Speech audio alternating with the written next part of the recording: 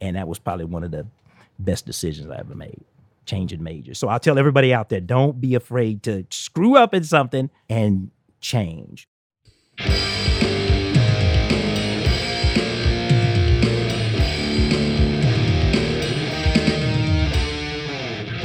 Hello and welcome once again to the No Name NYC podcast. My name is Eric Vedder. I am the host of this podcast. I'm also the founder and producer and longtime MC of No Name and the Bag of Chips, New York City's longest running comedy variety show. I also recently added a new feather in my cap for the first time. I would like to say I believe I am the only manager of a comedy-based softball team in New York, dare I even say it, the world. First time ever, a blind manager. Before I babble about that, I want to let you know the voice you heard up front was that of Demetrius D-Day Daniel. Demetrius Daniel is very near and dear to No Name folks. He's played off and on with the No Name house band, the Summer Replacements, throughout the years. He's also done amazing things himself, solo and with the New York City Brass Brothers band. And we'll get to that conversation. Very interesting guy. Always fun to chat with him. We'll get to that in a bit. So I was the manager, the blind manager of the No Name softball team. Recently played in Dave Lester's annual softball barbecue classic in Prospect Park. That was kind of interesting. I used to play in that for many, many years before I lost my vision. I decided rather than go out there and make a spectacle of myself by pretending like I could still play while not seeing anything or anyone, I managed. We put together a little team, had a captain, had a bench coach telling me everything that was going on. Our good friend Stupendous Stephanie, one of our rotating stage managers. It was fun. We played 2 games. We crushed the team in the first game. And we get a little bit crushed in the second game, but that means as a manager, I am at 500, 1-1. And while it was exciting to be the first blind manager, I just hope one day people would just remember me as a manager of a comedian softball team that went 1-1 in Prospect Park one summer. I know it's cheesy. I'm a little embarrassed, but I felt like, as someone who's worked in comedy for 3 decades, I felt I needed to do this. They actually had umpires and everything, the whole works. So, at the beginning of the game, the umpire calls us over, meeting of the captains, managers, whatever. And I alerted the umpire that I am blind. And I said, I just want you to know, we're a bunch of comedians here. At some point during the game, I am going to scream bloody murder. What? Are you kidding me? The umpire's blind. The umpire's blind. Please don't throw me out. As a blind comic, I desperately need to do that. And I did it, and he didn't throw me out. That was kind of successful. It's been on my mind lately, thinking of some of the things that I need assistance with these days that I'd prefer not to have to rely on people, for getting around to places. I mean, I'm so thankful. I'm blessed multiple times over with a seemingly endless core of friends to help me do stuff, and that's just amazing, and I'm the luckiest guy you know. That said, the things you'd prefer to do on your own. Now, I don't know why. For like the last year, I don't know if I accidentally clicked on something or what, but I just get a voluminous amount of junk email these days.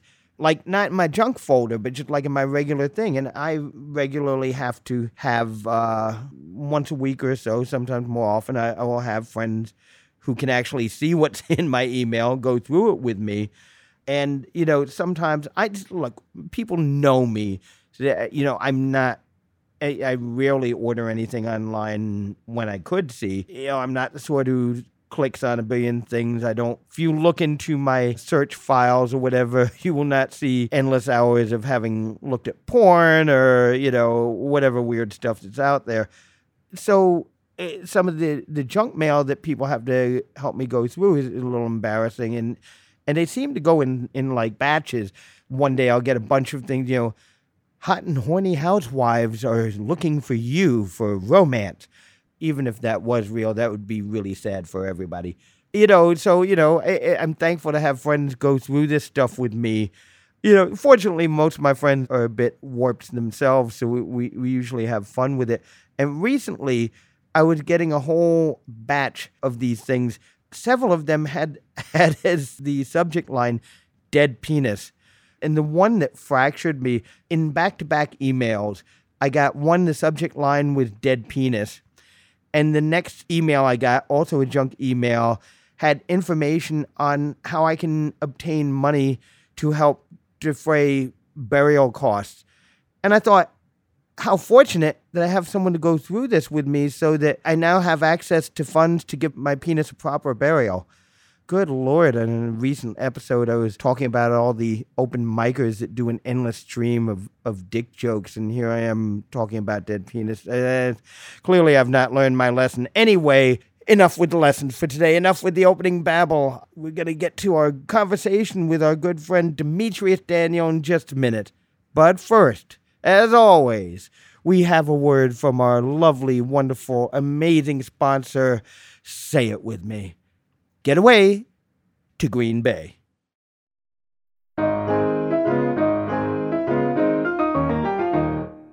That's right, the historic Astor House Bed and Breakfast in beautiful Green Bay, Wisconsin.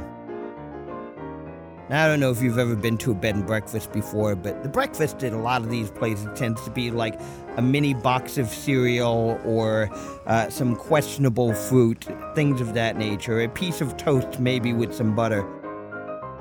But not at the historic Astor House Bed and Breakfast. Your innkeepers, Tom and Linda Stieber, will provide you with a delicious, absolutely world-class breakfast every single morning. They will also make you feel welcome in any one of their 5 luxury accommodations, all of which have a private bath and some of which have their own jacuzzi. If you want to know what's going on around town, Tom and Linda will let you know about any special events, and they'll also make recommendations for you to any of the wonderful restaurants in town. So you can't beat it. Go. Go now. Go. Get away to Green Bay. For more information or for reservations, go to www.astorhouse.com. That's ASTORHOUSE.com. Get away to Green Bay.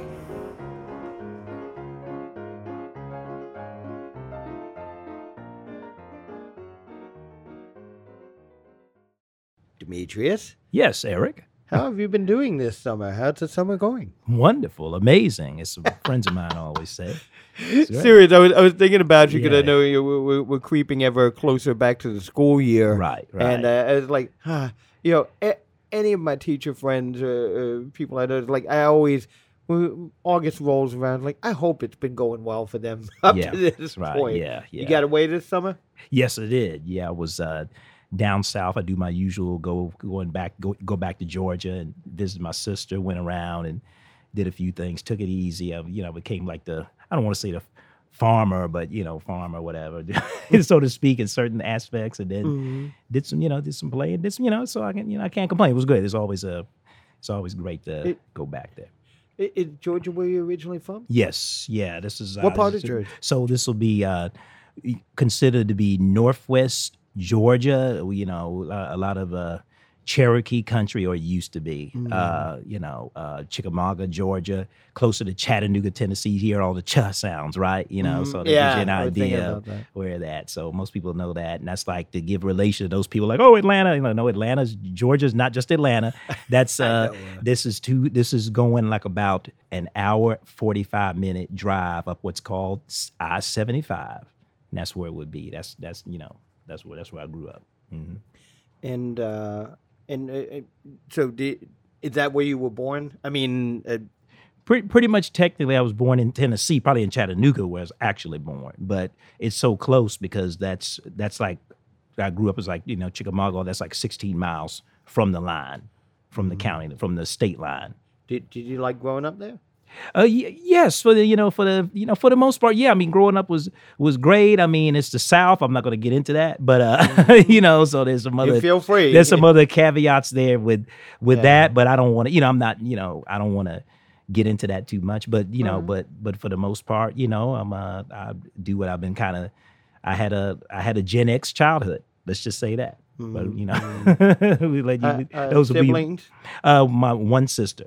Okay, one sister, younger sister. Mm-hmm. Younger sister. Mm-hmm. Oh, so you're the eldest. Yes. Mm-hmm. The big brother. The big brother, right? Big brother. All right. And when did you leave?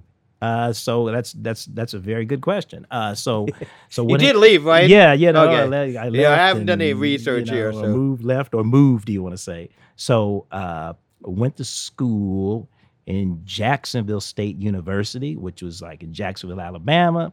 After I graduated from Jacksonville State University, which was in 1989, then I kind of went back home for a little bit. And then moved to New York like March of 1990. Mm-hmm. And how long you been playing the trombone? Actually, was trombone your first instrument? No, it was not. My first instrument was piano, which I still do play and play keyboards. When I was in the 5th grade, I want to say that would make me 5th grade, 10 years old, 9 years old, something like that. And was that your choice, or were you given that? Kind of like a little bit of both, I want to say. My mother, of course, at that time, may she rest in peace. And she also was a teacher, social studies teacher, French teacher, bonjour, all that stuff. But I didn't, learn as much. Is it hard having a mom or a parent or who's a teacher? I didn't think of it like that. No. I didn't think so. I thought it was Was great. She a teacher at your school? Yeah, well, I went to school where she taught for the most part, for most of my elementary time. Yes, but I didn't have her as a teacher except for maybe twice, 6th grade, 8th grade. Mm-hmm. Yeah, so that was right. So she was a lot of the inspiration behind that, with me taking, I guess, piano lessons, in I want to say 5th grade time period, and so that's really my first instrument in that sense. And then trombone came, and I'll tell a little story about that. And I have a song called Tromboetry, which gives the gives the story of how I got into playing the trombone a little bit, which was 6th grade, junior high school. Shout out to I don't know if you will ever hear this. Mr. Phil Min, who I found out later, he was a trombone player, and he came around to the elementary schools. Oh, you want to play trombone? You want to play that? And then I got into playing the trombone. Mm-hmm. And so that's middle school, 6th grade, the next grade. How big were you at that time? It was you want a certain amount of stature to play like a trombone or a tuba or something of that nature. Right. I don't know. I guess I'm probably... What am I, 5'9" now, I think? Maybe I probably was a little shorter than that, 5'6". I mean, that's a good question. I probably was much smaller than that. But somehow that's how, I was, playing trombone at that time. I chose that instrument.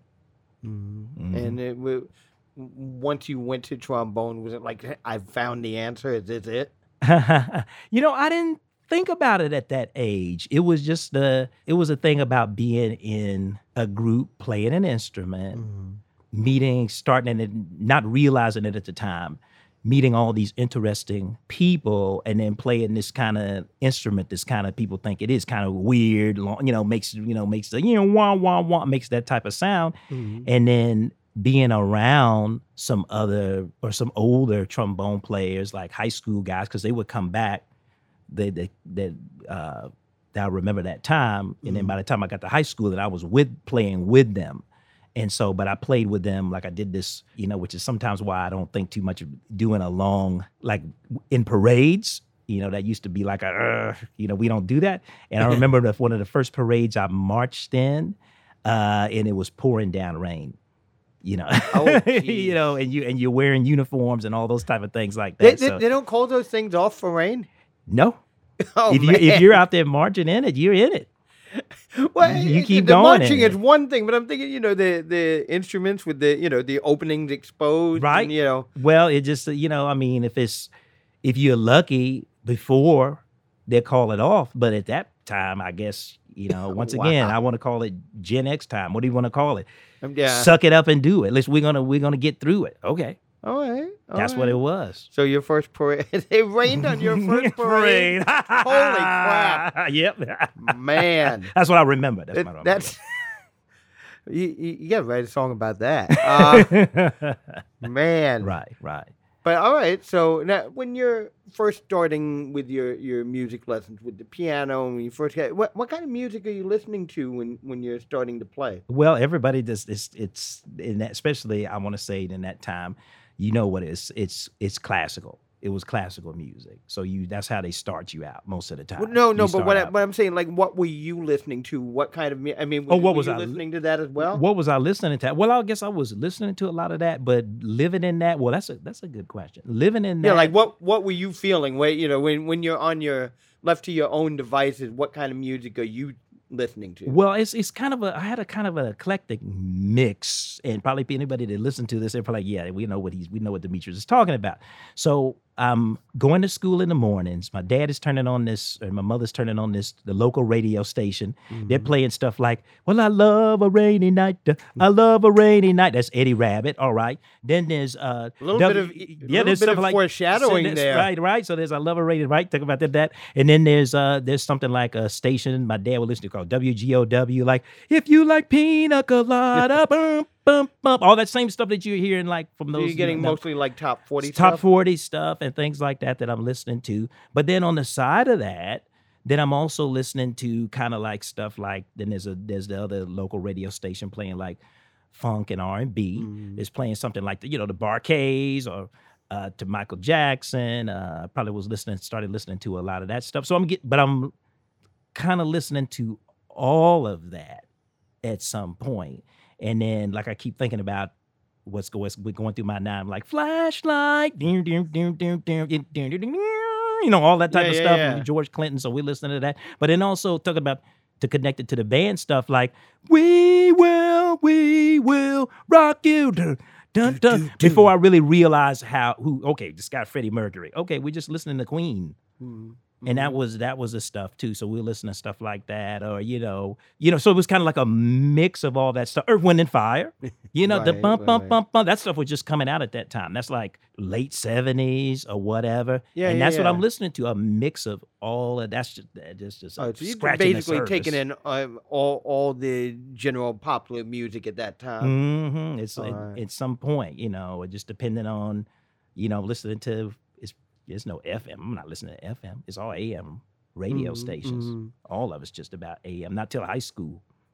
All right, so this is what you're listening to now. When you start playing, both piano and trombone, mm-hmm. What were you being drawn to play when you had the chance to play what you wanted to, as opposed to whatever you were being given? Well, probably stuff like what I did, which I think about now. I was like, okay, that was good. I had when I was in high school band. And my band director, I'll shout him out, Mr. Humphrey. He's still teaching. Right.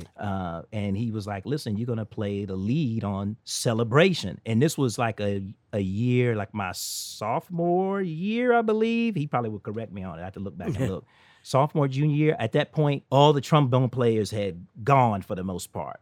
Oh. Like I came there as a freshman. There was like 3 or 4 of us, and then in my high school band, I think it was just me. So you're the horn section. Yeah, so I'm the horn section as far as that. I think we might have had a tuba player and maybe somebody playing mellophone, or which would be comparable to a French horn. Mm-hmm. And so he said, bum, bum, bum, bum, bum, bum, bum, bum, and the band is playing that, and we're playing that on the field, marching band or whatever. Mm-hmm. And then I get to the part where the party going on right there. Bum, bum, bum, bum, bum, bum, bum, bum, bum, bum, bum, and I'm playing the solo to that too. That's not cool, but the lead part to that. And I had to play that on the field and do those type of things. But we were doing that stuff. So I'm still, it was fun. We didn't think about it, but you. So wait, are you doing like just parades? Are you doing the football games? Doing the football games, concerts. When it wasn't football season and it was concert season, and you were playing on the inside and you were playing more.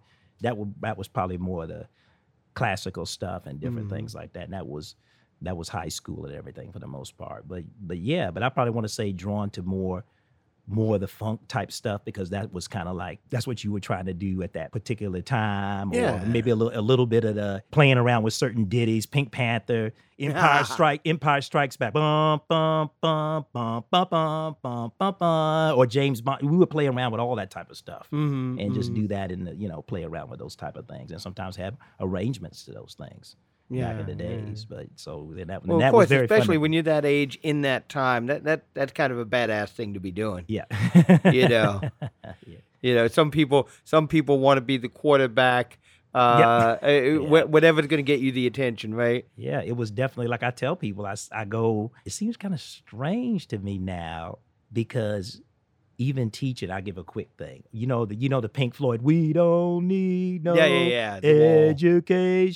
Okay, so I was playing this for my students because one of the students was like, oh, the teachers or whatever. I said, you think you're the first person to be like, leave us alone or whatever. And we were doing that stuff and even playing those type of things. And I wasn't thinking about at the time what it was or who it was. Okay, Pink Floyd. Okay, such and such. Okay, this person, Earth, Wind & Fire.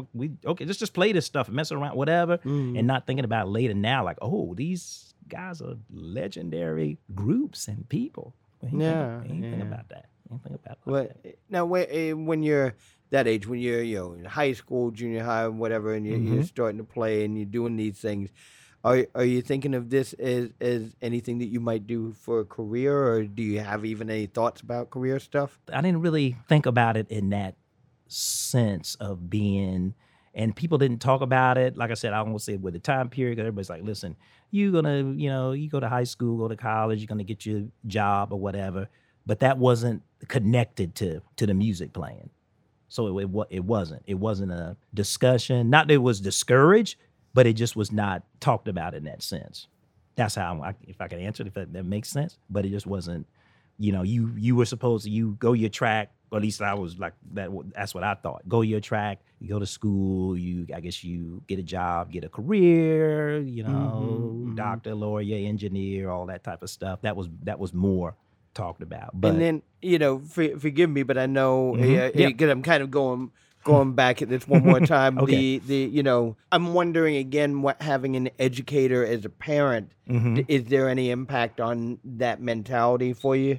Yeah, well, yes, I want to say, I guess I want to say it once again. I'm not thinking about it. I'm looking at, okay, so my mother teaching, like she had me tutoring people, like music, sometimes other, not so much subjects like I do like with English, which is what I teach now, but I probably was helping people with that. But that's what she had me doing and probably grooming me into it. And I probably didn't realize it. I don't want to say it was an ulterior motive because that's just what she did. So I said, okay, you're doing that. She said, well, you can help this person with this. And that's what that's what I did a little bit, especially toward the end of my high school career. Sounds like, let me know if I'm like projecting, but it sounds to me like there's also being an element of service in there as well, with the tutoring and, you know what I mean? Right. Contribution to the community kind of thing. That's right. So when you headed off to college, did you have a plan? So I guess when I went to college, yes. So I had graduated. I guess I'll say this. I want to say third in my class from from high school or whatever, and then went to Jacksonville, which was known for their band. But I first went, talking about, everybody talks about you start off one way and you do another way. So I went as a chemistry major. Oh my goodness. Oh wow. So I went as that. So there you go. So I went as a chemistry major, think I'm going to get into chemistry, maybe go the doctor route, maybe go work in a pharmacy or something like that. Let me ask you. Now you can really well, no, the chemistry, it just, that seems fairly specific if you really weren't, thinking in terms of specifics. Like what I guess my question is, how a lot of us do when we first get to college or whatever, like you look at a bunch of stuff on a piece of paper or a computer or whatever and say, oh, that sounds like that'd be interesting. Or was there something about chemistry that had you hooked already? Well, I will say this, I want to say not somewhat. I'm a sci-fi buff. Okay. I'm a science fiction buff. I want to say somewhat of a Trekkie. People like that. So I was into still am for a big part, into science, like science. So that's probably what a lot of that draw was too, was doing that. So that's what I want to say with that. But yeah. All right, so you head off on the road to chemistry. Mm-hmm. And how'd that work out? I'm just waiting for you to ask a question. Oh. So oh my goodness, where to begin? So I'm going I should get comfortable, I guess. Right. But I will try to condense it, right, and make it, because it leads into this. So I'm going there because I'm and the whole time I'm in the band, marching band, doing all that stuff. Eventually I had a scholarship, everything with that. So I'm doing that, and then once again, that's kind of like, okay, you're doing the music, that's okay, but you're gonna do this chemistry thing and be maybe a doctor. You have family members looking at the scholarship as like a means of getting college, getting to college and getting that too as well, and then taking care of that part because I wanted to play in there was a Marching Southerners is their band, JSU, Jacksonville State University. So while I'm doing that, I'm doing the chemistry stuff. And so at first, it's kind of like I got these early morning classes. I had this interesting roommate with interesting friends, and now they're all they shall remain nameless. I'm trying to get up in the morning, go to these classes. They're like playing cards and stuff all night. So you don't even get me started. So anyway, I'm doing this, and then I'm kind of fast forward through it. It gets into like my sophomore year or whatever the case may be. And so, but what's happening at the same point, there's a teacher, I'll shout him out, professor, I don't know if he's still professor at JSU or not, called Mr. Kenny, and they're recruiting English minors. So I guess they're looking at my transcripts or whatever, said, well, you should think about being a minor in English. I said, okay, all right, I think I can do that. I said, okay, and I'm taking, I had taken the mandatory English classes, and I guess I had something. Look, I don't want to say there was super stuff, but it's like, okay, you should try this, and we're looking for people to get into it. Mm-hmm. So I take this speech class from him, right? And we're enunciating words and all these particular things. So I get into that, do really well, and I want to say score an A or something like that in the class. And then I'm in this organization called the Afro-American Association, where I have the director, I want to say not director, but the advisor, he is the English lit teacher, all right? So, and of course, for that minor, I had to take the old English lit class to complete the requirements for that minor. And so as I'm taking this, I'm like, well, this is my advisor, this is my thinking, and I'm still kind of taking chemistry to a certain degree, and I'm going to show you where the two are going to separate. So anyway, I take this course, do really well in it. It was one of the most feared courses in the school, English lit, right? So I do well in it, and at the same time, I'm tanking in chemistry, right? And so I go to my chemistry advisor, and he's like, well, you got to make a decision here. You're doing whatever here and this or whatever, and chemistry. I said, you know what? I think I've made my decision. And then my advisor, who taught the English lit class, he had already told me, he said, what are you doing? Get the heck out of chemistry and just become an English major. And that was probably one of the best decisions I ever made, changing majors. So I'll tell everybody out there, don't be afraid to screw up in something and change and realize that you need to change and be. So I will definitely say that. That was a big lesson for me, and I do it with students all the time. I said, no, you might go there and say, oh, I'm going to be this and that. It could be parental influence. It could be whatever. You're going with the crowd, but hopefully you will find yourself before it's too late, whatever that means, and then you make the change. And it's, like they say, it's okay. Make the change, whatever you need to do. Yeah, that's I think one of the most important things about college is it is that time to start getting some of those answers, which you may not get while you're there, but you start exploring that. Right. And, when you first enter, we all come from a different place. And sometimes, it takes you those 4 years just to get those voices that have been placed in your head out of there so that you can actually find out, well, what's my voice saying? So, people coming in there, I was pre-med, but then I realized, well, I don't like taking math and science. Mm-hmm. Exactly. Like it's a revelation, but they came in with this idea that had been put in their head. But so, all right, so you feel that was a good decision, obviously. Mm-hmm. So when you make the change, are you formulating any ideas about what you can do with that in the outside world at that point? Well, I guess the thing about it was like, I guess what I was be told is, so now you go from one track to the other track. Well, maybe you can be an attorney or, get in advertising and all these things. So then you get the other suggestions with that. But one thing that I kind of noticed is that, and I knew him, the head of the English department, not only was the head of the English department, now I'm going to connect you back to the music. He wrote for the band. He wrote the fight song and different things like that. So he wasn't just writing like the English. He also wrote music and everything. And that really fascinated me about that, to say, okay, so you're the head of the English department, but you're a songwriter. Mm-hmm. All right. So that's another thing to say. So, okay, well, somebody says, oh, well, you're doing this, and we don't, in other words, don't put yourself into a box and think, well, I'm doing this, or I can't do this, and they're separate. Yeah. And that's where I first saw that, where, oh, you're this, but you're this too. Mm-hmm. And so that's just the kind of way I look at it. And that really influenced me as well. And then I'll let you go on with that, and then you can see the other track, and that leads me to this track of what I'm doing today too. That's why I can take it back to that. The point where you make a decision, then you have where you see somebody doing something like, wow, he's the head of the English department, but he's writing music for the whole band. I mean, like several hundred people. He's writing this piece, these things. Oh, man. Yeah. All right. Mm-hmm. That serious. And writing out the charts and stuff? Right. Mm-hmm. Oh, well, that's... Mm-hmm. But yep. So all right. So obviously that made an impact on you. Mm-hmm, mm-hmm. By the time you exited college, did you have a thought on what the next road was? Well, here was the thing. I mean, it was kind of like I went, finished, had my degree, whatever, finished or whatever, and then the kind of fast forward that I have, because I had, or especially I still do. I had a lot of relatives that were there. So I was going to go back. I guess when I went back home, I was thinking about, moving to Atlanta, and that's what, people would do, move there, whatever.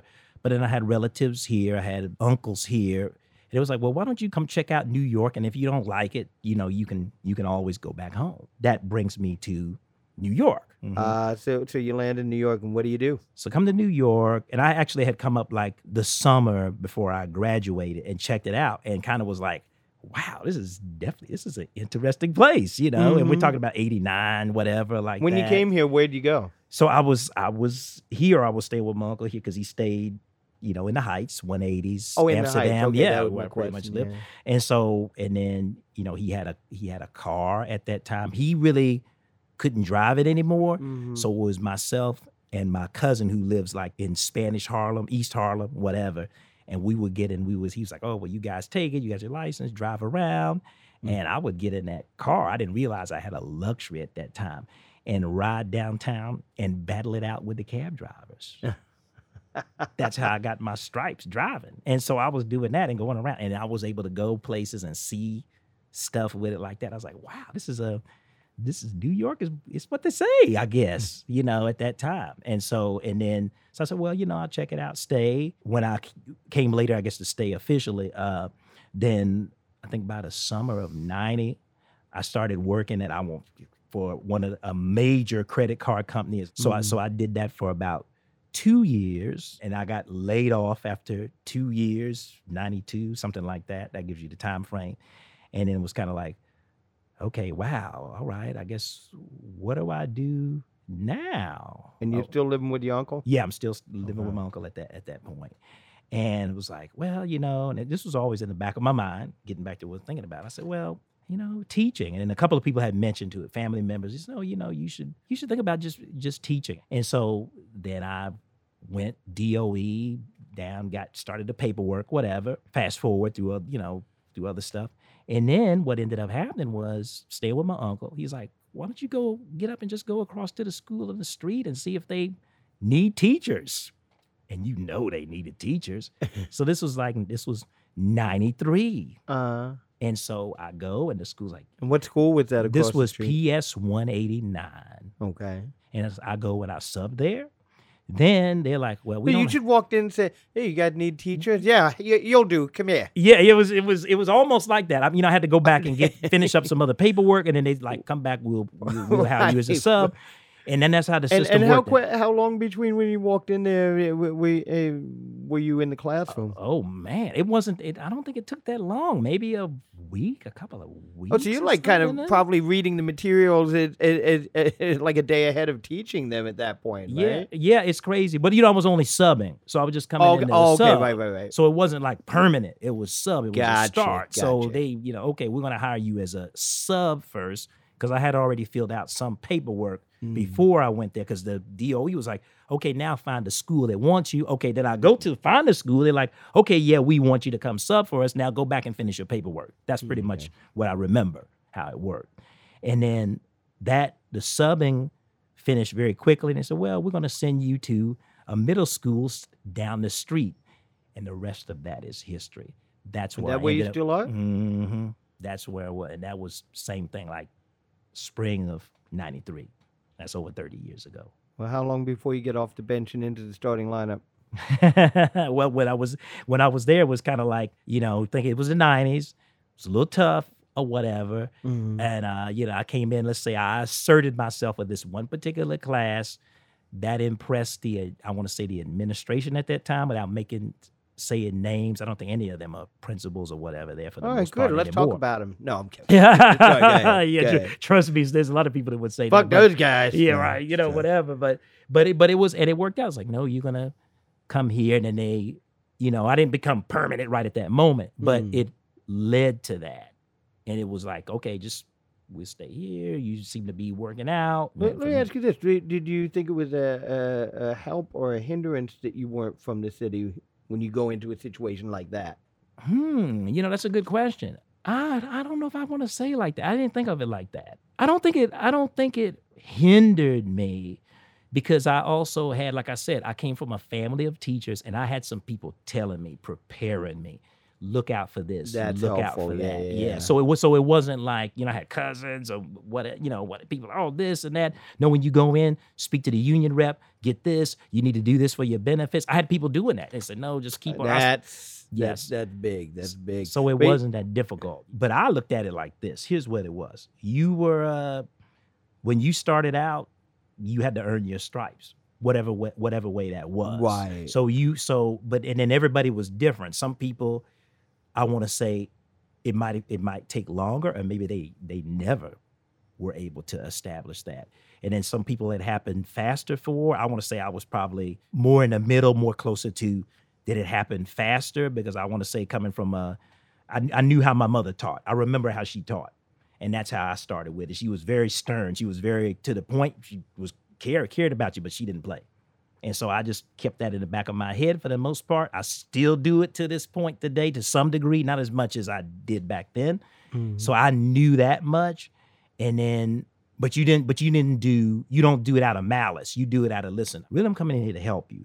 But if this is what I need to do to make you understand it, this is what I want to do. And in a time period at that time, that was really well received.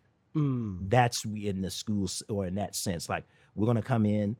It's about discipline. Doesn't have to be about that necessarily, but that's how you have to establish yourself that way. Right. And so as long as you did that, and I also had a lot of support from the veteran teachers that were there, and they were very good about, you just do this and this and this. We'll help you with the rest of this. Don't worry about this part. We'll help you with this. And I really thought that was great for the most part. That's probably why I'm still teaching to that. Because that's pretty cool. To start with that support. That's so I would say that in any field, anything that you do, the support was important. Right. In any field, you say. Well, so this is kind of leading to where I want to go next. Yeah. Because so this is what's going on with your quote unquote career. Mm-hmm. What's going on musically? All right. So here's what happens here. At that particular time, I was not playing, I will say, the trombone at that particular point. Mm-hmm. But still in the back of my mind, I was writing still at that time. Like, I have some unfinished manuscripts. Writing music? Oh, okay. I was writing, just like poetry. I had a poem I had written in college. It's called Ebony Beauty, which I still have. That's on one of my tracks to the Word Speak album. I'm shouting that out. Then that was written in. So I was still doing that. And then once again, the universe, God, however you want to look at it. I'm teaching, and there's a colleague of mine, I call him RP. We'll go by that. I'll shout him out, RP. And he's like, hey, why don't you come with me to, and I was telling him, I write, I do some poetry, really. Why don't you come with me to New Yorican Poets Cafe? I didn't know what it really was at that time. And so I go with him to this place. Now, what is it? Village, Lower East Side, however you want to say it, Lower East Side, whatever. Yep. And so go in there, and at first it's kind of like, it's intimidating because you go there, there's these other poets there, and that was like the middle of the slam time, right? Mm-hmm. So that goes off, but then there's a late night. It was a Friday, it had to be on a Friday. A late night thing where you have all these poets and people that get up to do all kind of poetry. So I go and I get up and I read. It's not that like a big audience or whatever. People clap and they're respectful. One of the host comes up, he's like, hey, wow, that's great. Where are you from? And I, same thing, like such and such. And apparently probably one of the, I don't know if it was Miguel Algarín. I don't think it was. It was one of the, the old school poets. He's like, I think you got something there with that. We kind of like that. So that, once again, that was very supportive of me staying in as far as the arts and writing. And then, that was all happening pretty much at the same time, 93, 94. I think I did New Yorican 96. And so you'd start hanging out there more? Oh, yeah, and going to other places. There was some other poetry clubs and things that were down. Bowery Poetry Club? There was like Bowery. And I ended up going there a little later on, but I went to Bowery. And so that scene I'm doing and going to some certain readings. And then later, fast forward, I had a friend of mine, we were talking about this over the weekend. This place called Nightingale's Lounge. Oh, I remember that. They were like something like at 12th, 11th Street. 13th, 2nd Avenue, something like that, right? Yeah. And so I think I went there somebody, maybe my friend RP invited me there. So he's, let's go. This is one place where we can go. And they had this Monday night. I did not realize it. This amazing lineup of poets, other than New Yorican had their established thing. But this was going on. I met like a couple of friends there. I also met this other lady there that she still does this series called Stark Reality. Her name is Viviana Grell. The Nightingale, getting back to that was Sue Polo, David. I can shout those people's names out because they'd probably appreciate it because they gave us that platform to do these things. And so I'm going there and, getting into that. And I did a couple of features. At that point, I had started back getting into trombone playing. 2003, that's when I was starting to put all that stuff back together. So the teaching, the poetry, and the music are intertwined. They're intertwined. So I'm teaching now. A little time passes, not necessarily playing trombone so much. I'm talking with this saxophone player who played for Tito Puentes. I think his last name, Vincent Velez. I'll shout his name out, Vincent. They can sue me or whatever, but I'm shouting them out for that reason, giving them credit. And I'm having this conversation, and I think with him, and he's like, yeah, and I said, yeah, I used to play trombone or whatever. He's like, you used to play? Play where? When? I said, yeah, I played through college, but then I came to New York, and I kind of like, and I wanted to play. I had thought about it. I went to, playing, and even my uncle encouraged me. Oh, why don't you go in the subway and play? I was like, I don't know. But then this guy was like, wait a minute, but you were reading music, right? I said, yeah, charts and things. I said, yeah, in college, I was reading like, Phantom of the Opera and things. He said, whoa. He said, listen, get your trombone, start woodshedding. We need trombone players. And that's history too. So that's like late 90s, early 2000s, something like that. And so I'm like, okay. And then next thing I know, I'm out. And a friend of mine who now he's touring with Christian McBride and all this, Sergio Larios. He's like, hey, wait a minute. Man, come and first I'm just sitting in with the kids at the school, playing, read some of the charts, not realizing.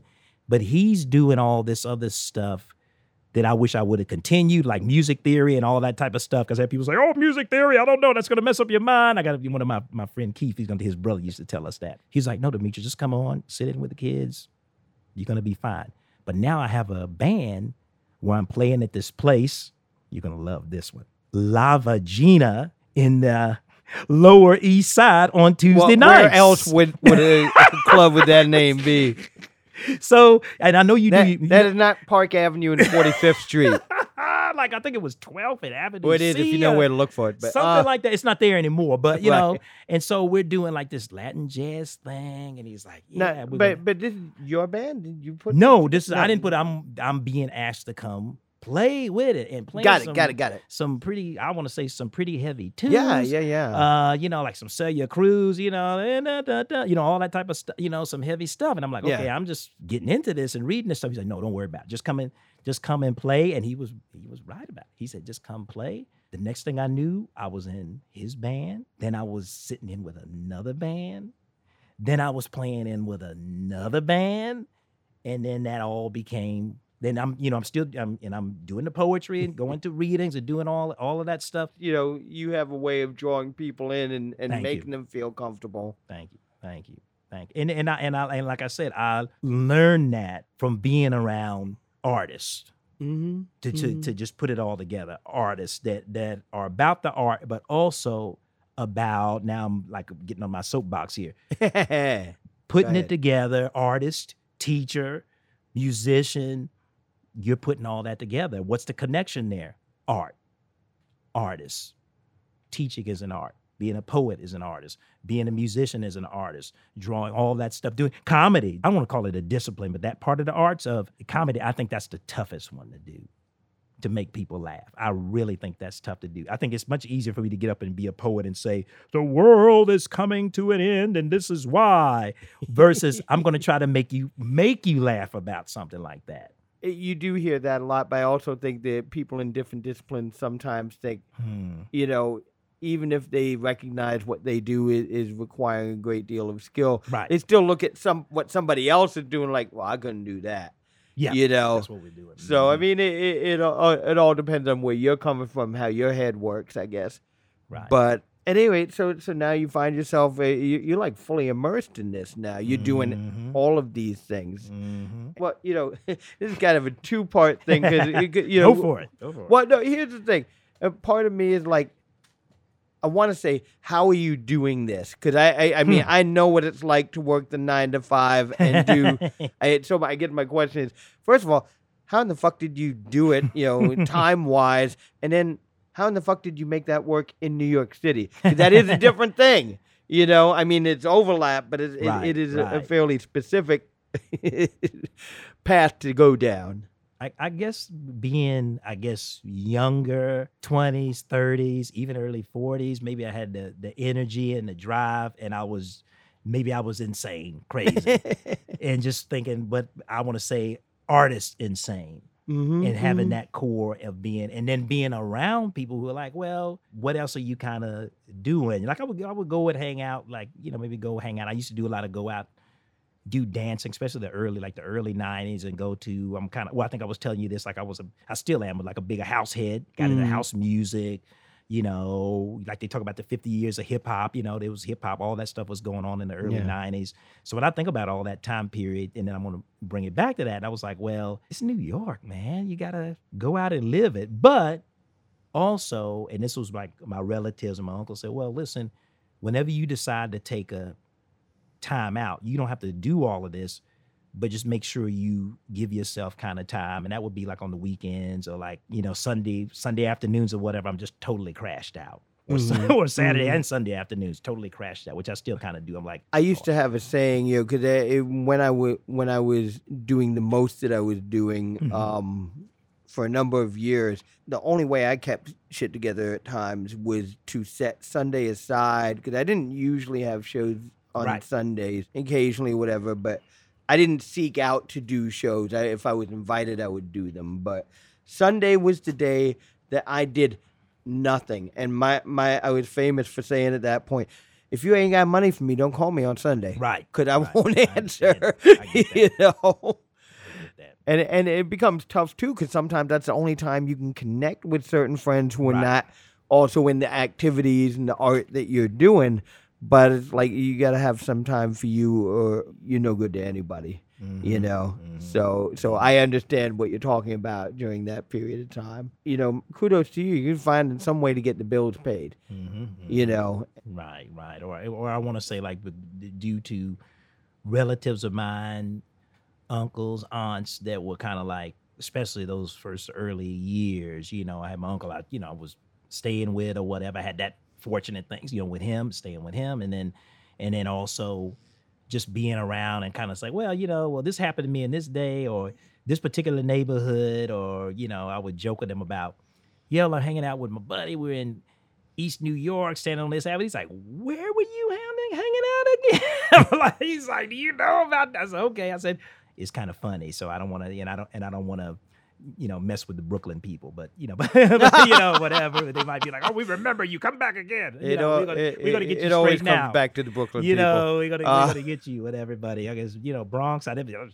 Staten Island. I didn't go. I don't think I went to Staten Island until maybe recently. But well, all right. So you've had a way to get all these things working at once. When did the Brass Brothers come in? Oh wow! So here we go. All right, we got to talk about. We got to get to the Brass Brothers. Great. So now at this point, like I'm in my teaching career, I had a little, the Department of Education. I don't want to talk about them too much. A little change in my career while I was going to different schools at that moment due to, let's say, quote unquote, budget issues or whatever, however you want to call it, staffing, whatever you want. So I'm going around. As I'm going around, I get a call from, shout out the word up, Will Glass, and Will is talking to me. Yeah, so Will Glass is talking to me, and we actually probably should give a shout out to Word Up just in general, because we're actually recording this episode. So shout out to Word Up on the day when they're not open for business, but we're bringing our business in here, and they've been super supportive, and as they are, they're a community gem. If you're ever in Washington Heights, or if you live in Washington Heights especially, you need to know about this place. It is a community gem, and also it's a real badass bookshop. So yes, it is. So Will is calling me, and I'm, this is even during the day during the teacher thing. So I said, okay, well, will I get back to you? He's like, well, Will, I got this. Will is asking me, he's like, I got this idea. This is something that's going to be happening at once again, I got to shout out another place, United Palace. This is the bookstore is doing this thing with, at that time, Juno Diaz, and he said, I think we might have had a conversation about, brass bands or something at some point. Maybe I might have been joking about it. Like, yeah, it'd be nice to have a brass band or something like that, maybe. And I guess Will thought about it or whatever. I don't want to say it was my idea, but I want to say he must have thought about it. He was like, well, Demetrius, maybe you can get something together and have a band that plays at the United Palace. I did not have a group together. I had no group together. So now let's get into that. How does it, I guess you want to say, I'll let you ask the question. How does the group come together? Yeah. So I'm here, I believe, at a no-name show one Tuesday night. It had to be, I'm pretty sure. And I think Veronica's here, I believe. And it's happening again. Well, Demetrius, what's going on? You're getting a band together. I'm like, yeah. So the only thing I could think at the moment, like, okay, Miles is performing on the stage. Miles, do you want to be part of this group or whatever that I'm getting together? Yes, Demetrius. Then I go to Demetrius is, if you forgive me, is talking about Miles Blue Spruce. There you go. Who's a past guest, and he's actually one of our audio people for producing the podcast. Right. So I'm sorry, but a dear friend Miles, who provides music for most of our shows at Word Up. So anyway, so Miles is in. So Miles is into it. So you see how the connections are coming together, right? They're all everybody. I want to say just about everybody's connected. So I start with that. Then I go to this other place, bar, establishment. They're no longer, I'm not going to name them. They're no longer here, where they have like these open mics. And I just start pulling people, friend of mine, Mark, trumpet player, guitarist, 2 guitarists. Will was already the drummer. So that was pretty much taken care of. I have another friend of mine playing melodica. Okay, he's a poet, melodica. Okay, let's get together. We're going to rehearse. The show is going to be in November. This was like the end of October. We're doing some rehearsals in Word Up. It's starting to come together. Is it 2013? This is all 2013, fall of 2013, right? October into November, and then we perform at United Palace, November, I want to say 15th, 2013, as the Brass Brothers. And, there's, you can go on the internet, check that out, Google it, however you want to say. But yeah, and that's pretty much how it came together, So I think it was, I shouted him out for my other main brass brother, still is main brass brother, Mark, and we're talking on the phone. Yeah, well, my brass brother. I said, yeah, my brass. Well, I said, well, let's just call it that or whatever. And then we just go with it from there and just put it all together. But yeah, it was just pulling local people that I kind of knew or were available at that time, or I was kind of already playing and jamming around with. And that's how the band came to be. That's really how it came to be. It wasn't like, I had auditions, or, I'm just making dramatic auditions and you got to audition for this thing. No, listen, I got this event. It's going on. Are you down with doing it? These are the parameters and all that stuff. And it was great that people said, they, and shout out to the guys for that. Because they made it happen. Mm-hmm. It's funny because I've known you long enough to know that one of your strengths in all of the facets of mm-hmm. Your art and your teaching or whatever. One of your strengths is that you are one of these people who just knows how to make connections. And I don't mean like the way people think about making yourself known to other people. No, you're one of these people like it's like you've got 1 million files in your brain, about the people you meet along the way, people you work with, people whose work you've seen or whatever, mm-hmm. so that when a situation like that comes and someone says, hey, can you put a band together? It's like, oh, well, I could give so-and-so and so-and-so, and right. That's a very good skill for an artist or probably any kind of a person, but definitely an artist in New York City. Like, if you're surrounded by people who do amazing things and you can't retain a sense of that you are surrounded by people doing amazing things, it's and you're kind of missing out on some of the experience that you're having there, mm-hmm. And in a like fashion, I always love telling the story about how we first worked together. We wound up running into each other at various things that we were both involved in, right. Uptown Art Stroll events, right. and mm-hmm. And I saw you at a number of poetry events before I ever knew that you even played trombone. Mm-hmm, mm-hmm. And, at that time, our house band and summer replacements, we were just becoming a kind of a free-flowing collective, right. of, various people. Again, right. Hey, you're free. Why don't you come here?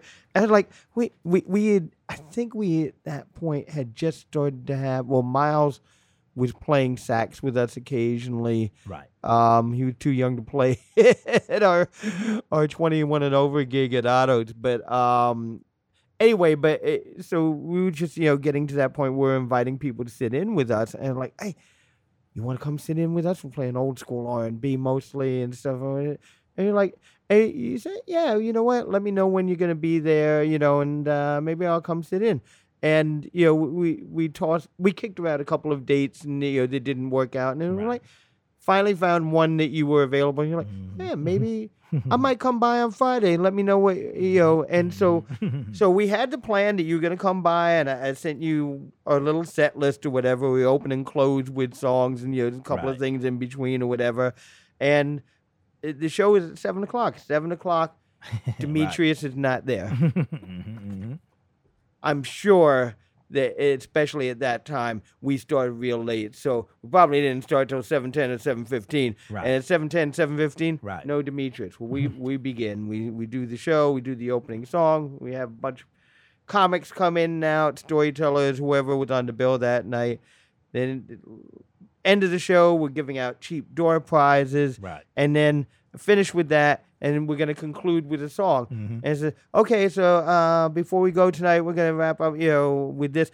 And while I'm introducing the final song, in comes Demetrius with his, with the trombone on the wheels, and the traveling case or whatever. Mm-hmm. And while I'm talking and the band launches in, meanwhile, Demetrius is assembling his horn and whatever. And like by the end of the first chorus, he's in there playing, perfect as though we had rehearsed 500 times or whatever. And everything was great. people loved playing with you. We had fun.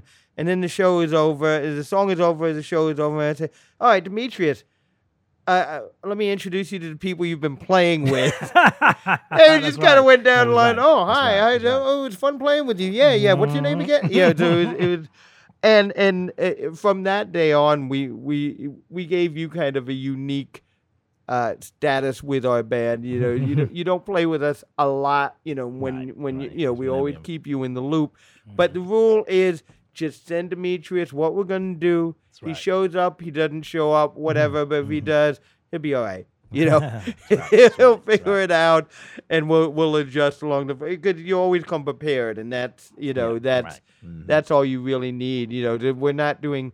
Yes, we're doing some old school R&B that sometimes has horn sections. We are not doing anything that we cannot do if we do not have that trombone handy. So, right. But I love that you are that way, that you can do that and do that with confidence and some style and playfulness. And that we're about nothing if not the playfulness. So what's going on now? What are you doing these days? Obviously, as we record this, it's August, so you're getting ready to head back to school. But what's going on in life and art for you now?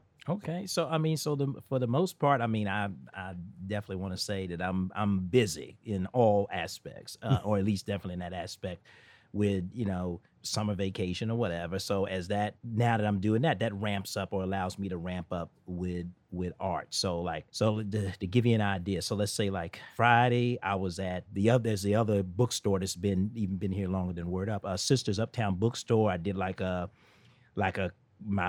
collaborative trombone piece with a friend of mine, Robert Gibbons, who people out on the poetry scene know him very well, and we did like this kind of on stage collaborative thing that the people it went over well. Maybe we could do. And then Saturday I was at a drum circle, playing djembe, trying to keep my percussion chops together, whatever. I'm not a djembe player. I'm not a drummer. I'm not going to profess that. And then I went to like a friend of mine, Ruben. He had this party for a friend of his or whatever. Did some playing there. So for the most part, I'm doing that. And then now I'm able to, during the day, like I'm here with you, is to kind of focus a little bit more on like now I'm focusing more. I'm trying to get my social media stuff, update tracks and things that I've recorded and get them sent out and, get those things going. So that's pretty much what I'm working on at this particular point. And then are we gonna have some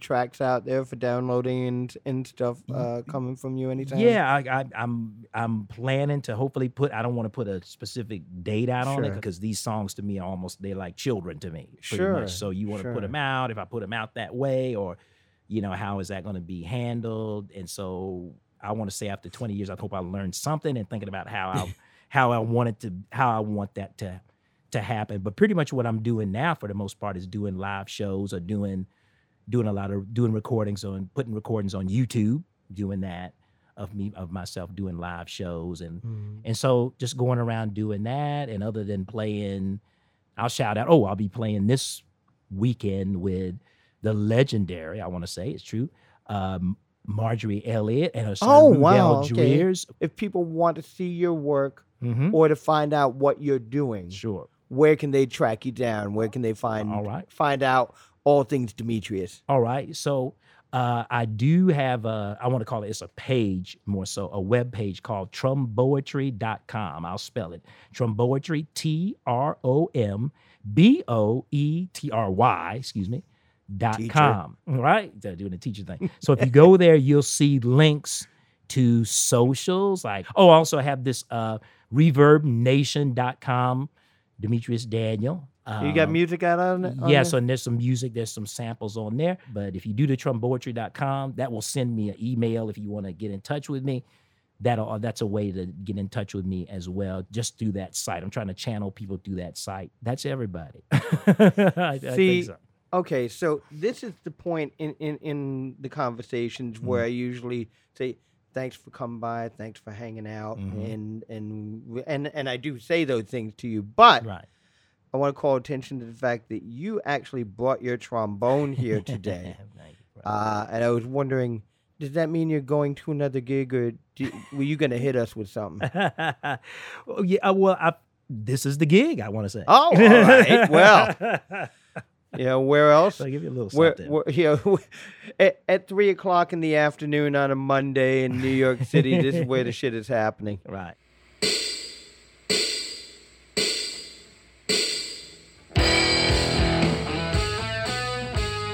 Oh, man. Okay, so that was Demetrius Daniel. That was my conversation with Demetrius. D-Day is always fun. And so here, we kind of changed up what we were going to do on the fly. I was saying goodbye to him. And then it's like, wait a minute. The man showed up. I didn't know this initially because I don't see these things. The man brought his trombone and all his setup. And we were like, fuck it. We were planning to end with a song as we always do. And like, oh, wait, no, we've got our song right here. So we're going to close with a number of Tromboetry from Demetrius Daniel. Before we get out of here, I just want to thank all the people who make this happen. The amazing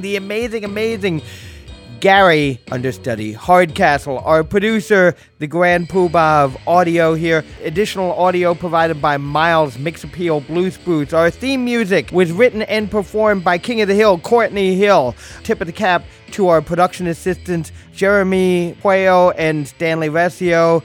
We're going to leave you with Demetrius Daniel. Until next time, my name is Eric Vedder. I love you all. I'm going to do...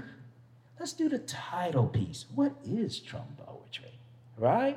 So let's bring it forward here. What is Tromboetry? Check it out.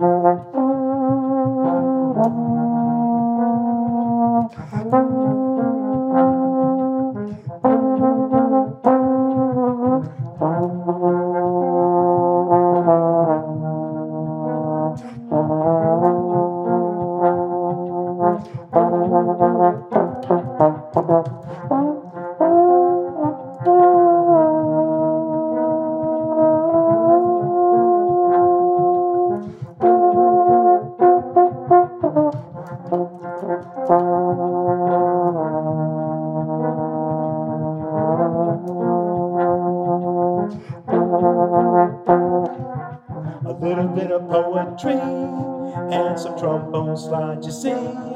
You say, oh, what can it be? Just a little bit of tromboetry, just a little bit of poetry and some trombone slides, you see. You say, oh, what can it be? Just a little bit of tromboetry, a little bit of poetry, trombone slide, you see.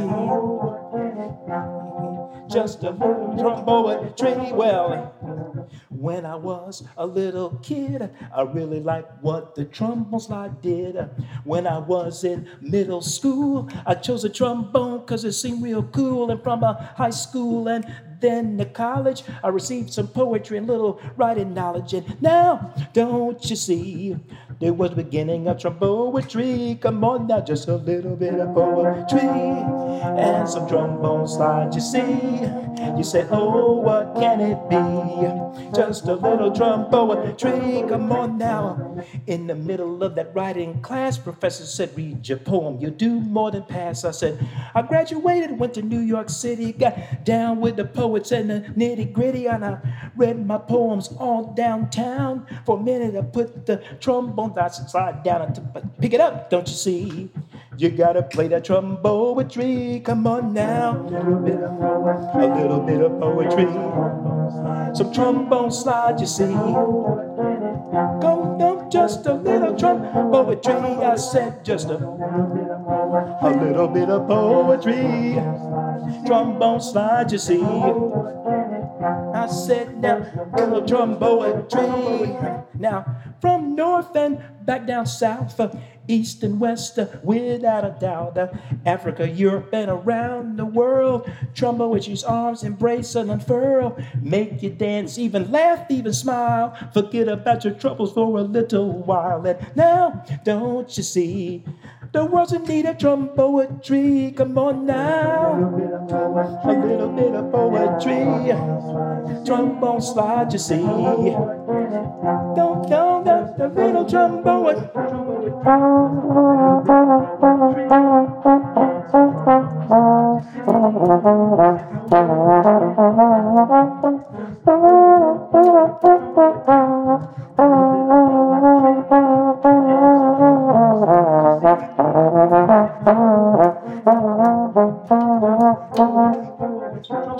Tromboetry.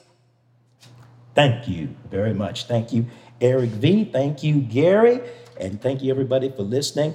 And like I said, check me out, tromboetry.com. Thank you.